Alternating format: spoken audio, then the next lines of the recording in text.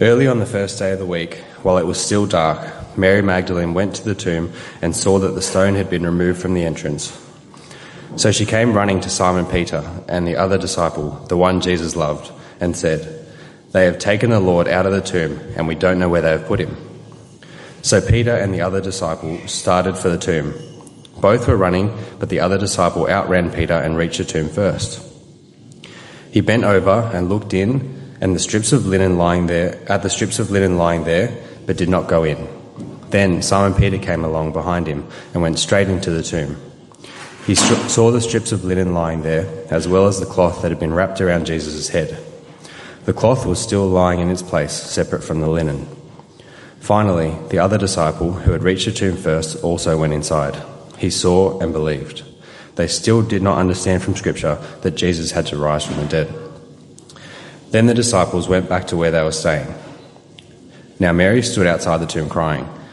As she wept, she bent over to look into the tomb and saw two angels in white seated where Jesus' body had been, one at the head and the other at the foot. They asked her, "Woman, why are you crying?" "They have taken my Lord away," she said, "and I don't know where they have put him." At this, she turned around and saw Jesus standing there, but she did not realize that it was Jesus. He asked her, "Woman, why are you crying? Who is it you are looking for?" Thinking he was the gardener, she said, "Sir, if you have carried him away, tell me where you have put him, and I will get him." Jesus said to her, "Mary." She turned toward him and cried out in Aramaic, "Rabboni," which means teacher. Jesus said, "Do not hold on to me, for I have not yet ascended to my Father. Go instead to my brothers and tell them, I am ascending to my Father and your Father, to my God and your God." On the evening of the first day of the week, when the disciples were together, with the doors locked for fear of the Jewish leaders, Jesus came and stood among them and said, "Peace be with you." After he said this, he showed them his hands and side. The disciples were overjoyed when they saw the Lord. Again Jesus said, "Peace be with you. As the Father has sent me, I am sending you." And with that he breathed on them and said, "Receive the Holy Spirit. If you forgive anyone's sins, their sins are forgiven. If you do not forgive them, they are not forgiven." Now Thomas, also known as Didymus, one of the 12, was not with the disciples when Jesus came. So the other disciples told him, "We have seen the Lord." But he said to them, "Unless I see the nail marks in his hands and put my finger where the nails were and put my hand into his side, I will not believe." A week later, his disciples were in the house again, and Thomas was with them. And though the doors were locked, Jesus came and stood among them and said, "Peace be with you." Then he said to Thomas, "Put your finger here, see my hands, reach out your hand and put it into my side. Stop doubting and believe." Thomas said to him, "My Lord and my God." Then Jesus told him, "Because you have seen me, you have believed. Blessed are those who have not seen and yet have believed." Jesus performed many other signs in the presence of the disciples, which are not recorded in this book. But these are written that you may believe that Jesus is the Messiah, the Son of God, and that by believing you may have life in his name. Let's pray before we look at this passage from John's Gospel together.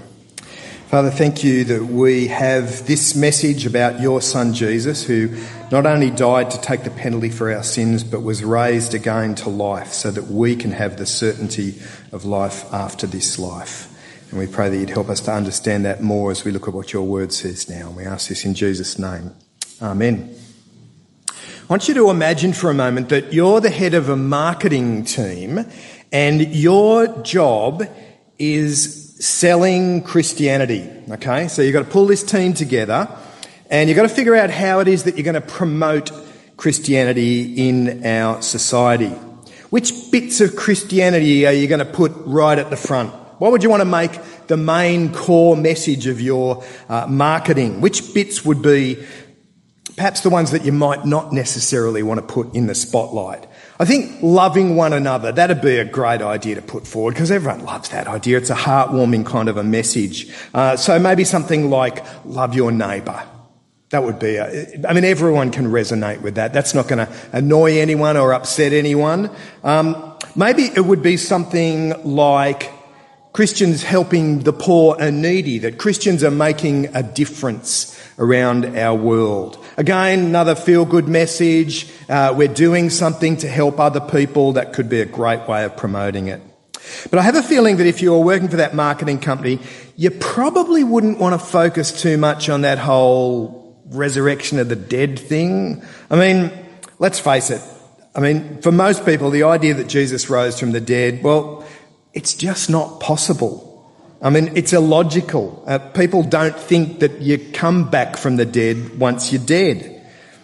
Well, the idea of rising from the dead seemed just as crazy and unbelievable back in Jesus' day as it does today. And the very first Christians, those who started the church, they were the ones who first doubted the resurrection of Jesus. As far as they were concerned, Jesus had died and that he wasn't coming back. They had no idea, even though he'd told them repeatedly that he would, they seemed to have no idea that Jesus was coming again. We tend to think that doubting the resurrection is some kind of a new phenomenon, that it's something that began with the scientific age, the age of reason, that we all know better than that was just a myth that those people were holding to. But doubting the resurrection of Jesus is not new. The people who doubted him most were the ones who were closest to him, those of his friends, those of his disciples. Now, we've heard the account this morning from John's Gospel. John was one of the disciples of Jesus, and he's given us this account of the resurrection of Jesus. And the thing that dominates that chapter is doubt, that everyone seems to be doubting that Jesus rose from the dead. Seems odd that his closest friends would be the first ones to doubt the resurrection. I mean, Jesus had told them repeatedly what was going to happen.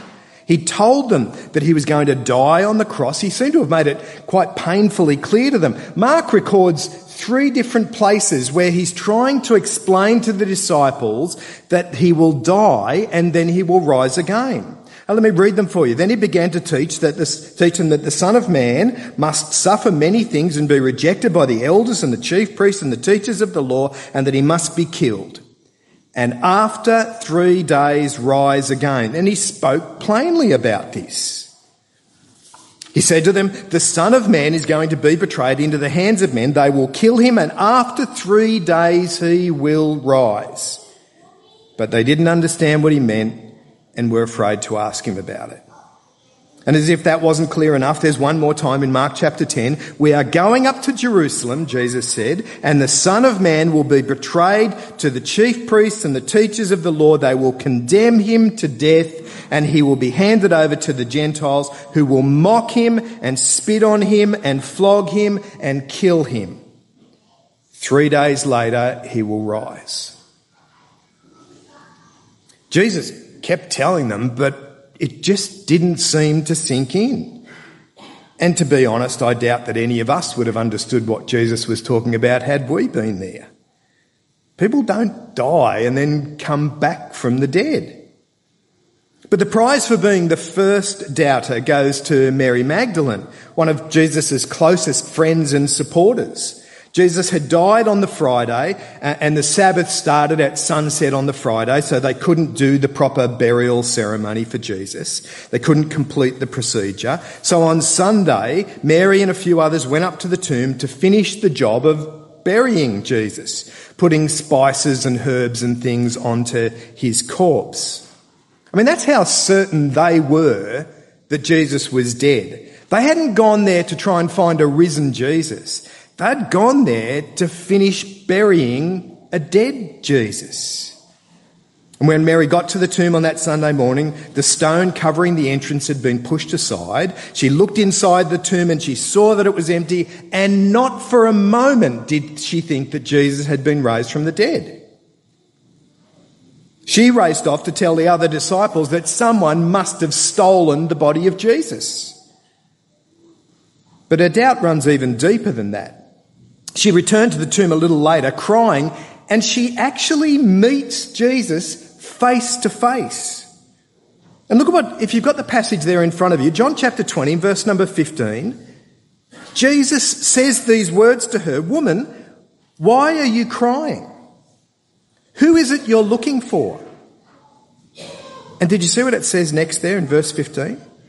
thinking he was the gardener, she said, "Sir, if you have carried him away, tell me where you have put him and I will get him." Jesus, standing right in front of her, and she thought he was the gardener. More than anything, she would have wanted to see Jesus alive again, but she's so convinced that Jesus is dead, she thinks this must be the gardener.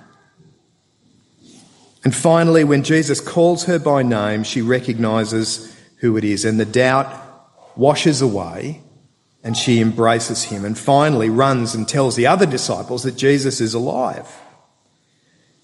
But second prize in the doubting department has got to go to Thomas, the man whose name is forever associated with doubting. Not only did Thomas doubt the resurrection, he said that he wouldn't even believe the other disciples who'd seen Jesus come to life.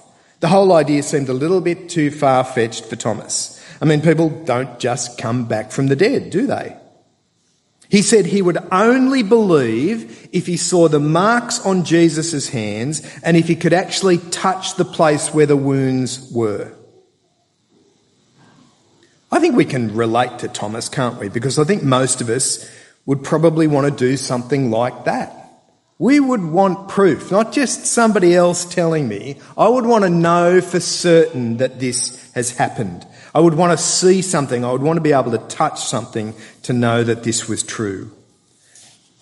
Unlike us, 2,000 years later, Thomas was there and was fortunate enough to see. And when he saw Jesus in the flesh, back from the dead, when he saw the wounds in his hand, when he touched the wound on his side, well, it could only mean one thing. And that's why Thomas says, "My Lord and my God." For me, one of the compelling things about this message of the resurrection is that lives, so many of them, are so dramatically changed by this message.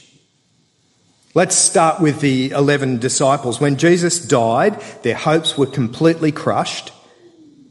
They'd given up all hope. But seeing Jesus raised to life, they were changed men. Seeing Jesus raised from the dead, they devoted the rest of their lives to tell people about Jesus being raised from the dead. From what we know of those 11 disciples, they each spent the rest of their lives telling people about the resurrected Jesus. And most of them seem to have died simply because of telling that message. Amazingly, the disciple that we probably know most about kind of from history is Thomas, who was the doubter. He was the one who actually took the message to India and proclaimed the good news that Jesus had died and been raised from the dead. The Indian government even commemorated him with a postage stamp a few years back. He was celebrated by the Indian government for what he'd done. But other lives were transformed by this message of Jesus as well. Within 40 days of the resurrection of Jesus, there were about 120 believers in Jerusalem. After 50 days, that number had exploded to more than 3,000. Within 3 months, there are 5,000 people going around saying that Jesus was raised from the dead. Within 10 years, there are dozens of churches right throughout Italy and Greece and Turkey and Egypt, and spreading further east as well. Within 40 years, pretty much the whole of the New Testament was written. Thousands of copies of it were being circulated around the Roman Empire, all making this claim that Jesus had been raised from the dead. When you read the opening of the book of Acts, it seems as though their message completely hinges on Jesus being raised from the dead. Here's some of the sermons that are being preached right at the beginning of the book of Acts. It says, "Wicked men put him to death by nailing him to a cross, but God raised him from the dead." God has raised this Jesus to life, and we are all witnesses of the fact. You killed the author of life, but God raised him from the dead. We are witnesses of this. Jesus Christ of Nazareth, whom you crucified, but whom God raised from the dead. The God of our fathers raised Jesus from the dead. They don't just say it once. It's not some message that you'll hear if you hang around with them long enough. It's what they're preaching on the streets. And then you have a passage like 1 Corinthians chapter 15, written just 25 years after Jesus' death and resurrection. This is what Paul writes to the church in Corinth in Greece. Christ died for our sins according to the Scriptures, that he was buried and that he was raised on the third day according to the Scriptures, and he appeared to Cephas and then to the 12. After that he appeared to more than 500 of the brothers and sisters at the same time, most of whom are still living, though some have fallen asleep. Then he appeared to James, and then he appeared to the apostles, and last of all he appeared to me also. Now, do you see what he's saying there? 25 years after the event, he's writing this to a church in Greece.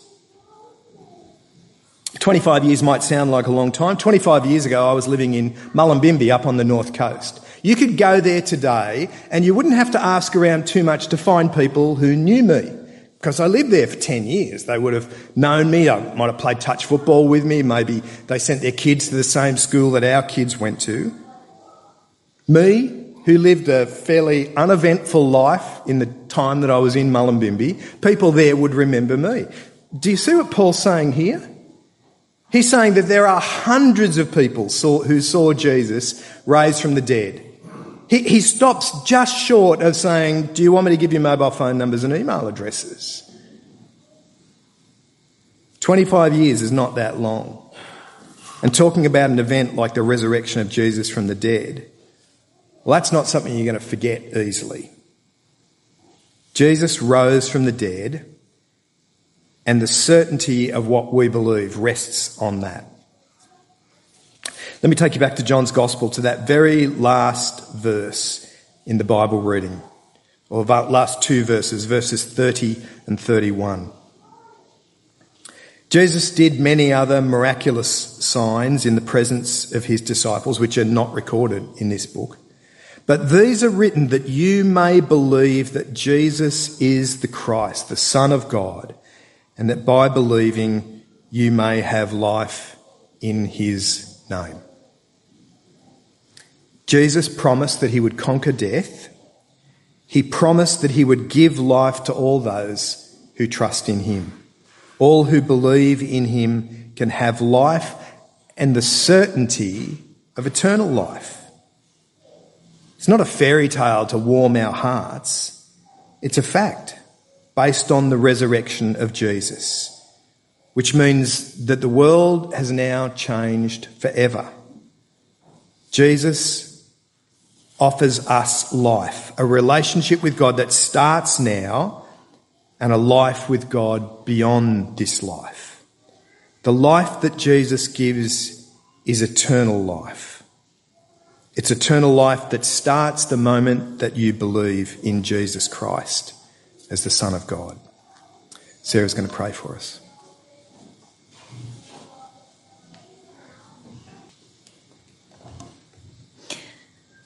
Lord, we thank you for the opportunity to open your word today, to be reminded that Jesus' death and resurrection was the fulfillment of what was written and what was promised. Lord, help us to remember that we wait for the final fulfillment of your promise in Jesus' return.